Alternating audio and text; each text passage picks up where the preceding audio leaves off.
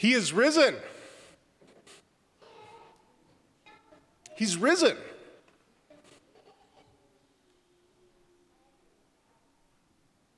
Everything in our faith depends on this morning, without exception. Let me read you just two passages from St. Paul here, quick sentences.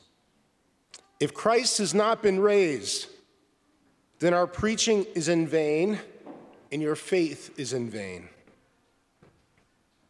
If for this life only we have hoped in Christ, only in this life, only on this earth, we are of all men most to be pitied. I like that. I like that everything rests and falls, everything depends on whether or not Jesus Christ has been raised. If that's not true, I need a new job. Maybe Taco John's would take me until they found me sneaking tacos and potato olays. But not just me. If Jesus Christ has not been raised, we all need new lives. Because that reality on which we hope after death, that reality on which we hope is false and it's pointless. Everything rises and falls on whether or not Jesus actually physically, historically rose from the dead and dies no more. Everyone, when you read the Gospels, the really, really interesting thing is actually this. The very people who put Jesus to death are the ones who understand that. It's the very people who put Jesus to death. Those are the ones who understand that everything rises and falls on whether or not Jesus has been raised. When you read the Gospels, it's not the disciples who are running around looking for the resurrection. It's not the disciples. They're the ones visiting the grave and doing their death rituals. Ironically, it's the Pharisees, the ones who conspired against Jesus. It's the Pharisees who are the first ones to remember what he promised and what he predicted. And so we read in Matthew's gospel, the chief priests and the Pharisees gathered together with Pilate and said, "Sir, we remember that when he was still alive, that deceiver, Jesus, said, 'After 3 days I am to rise again.' Therefore give orders for the grave to be made secure until the 3rd day. Otherwise his disciples may come and steal him away." Those who were responsible for Jesus' death were the first to remember what Jesus had predicted and to be aware and to be scared of it, to be wary of it. They heeded Jesus' words, even while he was still dead. More than the disciples did, they heeded his words. They sealed the tomb. They put a big rock in front of it. They placed an armed guard to watch a corpse. How ridiculous is that? They hired an armed guard to watch a corpse. That wasn't the disposition of Jesus' own disciples. When Mary Magdalene first sees the empty tomb and goes to tell the other disciples, her first response is not decisively. It is decisively not a response of faith. Here's what she says when she goes to tell the other disciples what she's seen. She says, "They have taken the Lord from the tomb, and we don't know where they put him." Doesn't make any sense to her.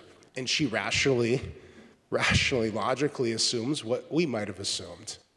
Someone came and took him. When Peter and John arrive at the gospel, we see something similar. It says, they, Peter and John, did not yet understand the scripture that he had to rise from the dead.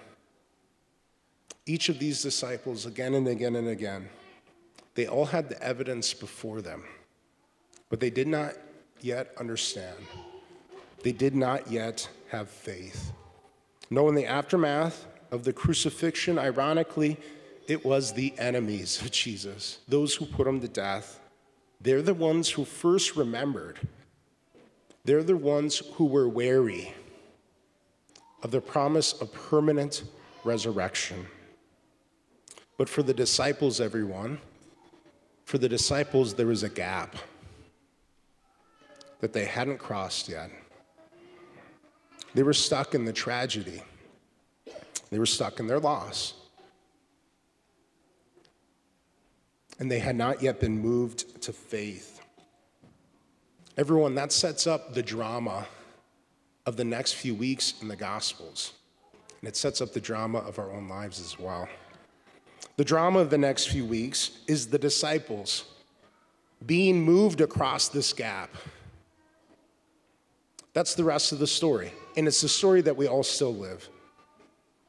The disciples being moved across that gap from seeing to believing,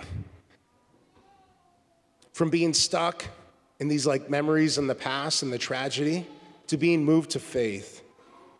And they're learning, by crossing that gap, they're learning to reinterpret everything in their life.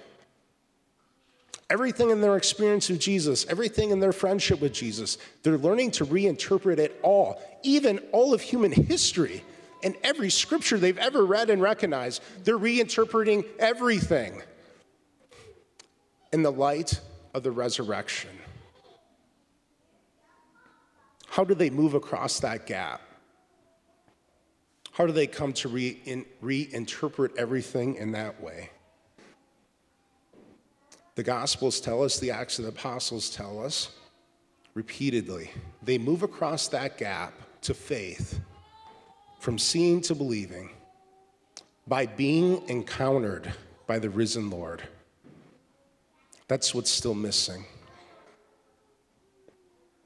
They see the evidence before them. They still do not believe. They still do not understand. The enemies are more wary. They believe even more. What's missing? How do they move across the gap? Through being encountered by the risen Lord. I trust everyone has had the experience of visiting a cemetery and visiting graves of their loved ones and their friends. I have too, with my own family. And it's something that I've always appreciated and treasured, listening to my parents, listening to my grandparents, praying for my loved ones, trading memories, telling stories, reflecting on the past. I'm sure everyone has had that experience of going to a cemetery, but how different the experience of the first disciples. They go to the grave of their loved one and their friend, and they find it empty. And that leaves them with a task. The work is not yet done. At this point, after finding it empty, after this dramatic experience, an experience much different from our own, after finding it empty, their enemies still believe more than they do. They haven't crossed the gap. The central task of their lives lies before them still.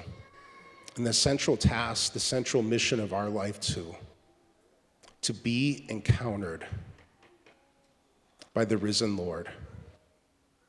Not by some good teacher, not by this wise guy, not by this nice guy, not just this man we had fond memories of. No, to be encountered by the risen Lord. That was the central task of their life. That's the drama of the rest of the Gospels and the Acts of the Apostles. And may it be the drama of our life too.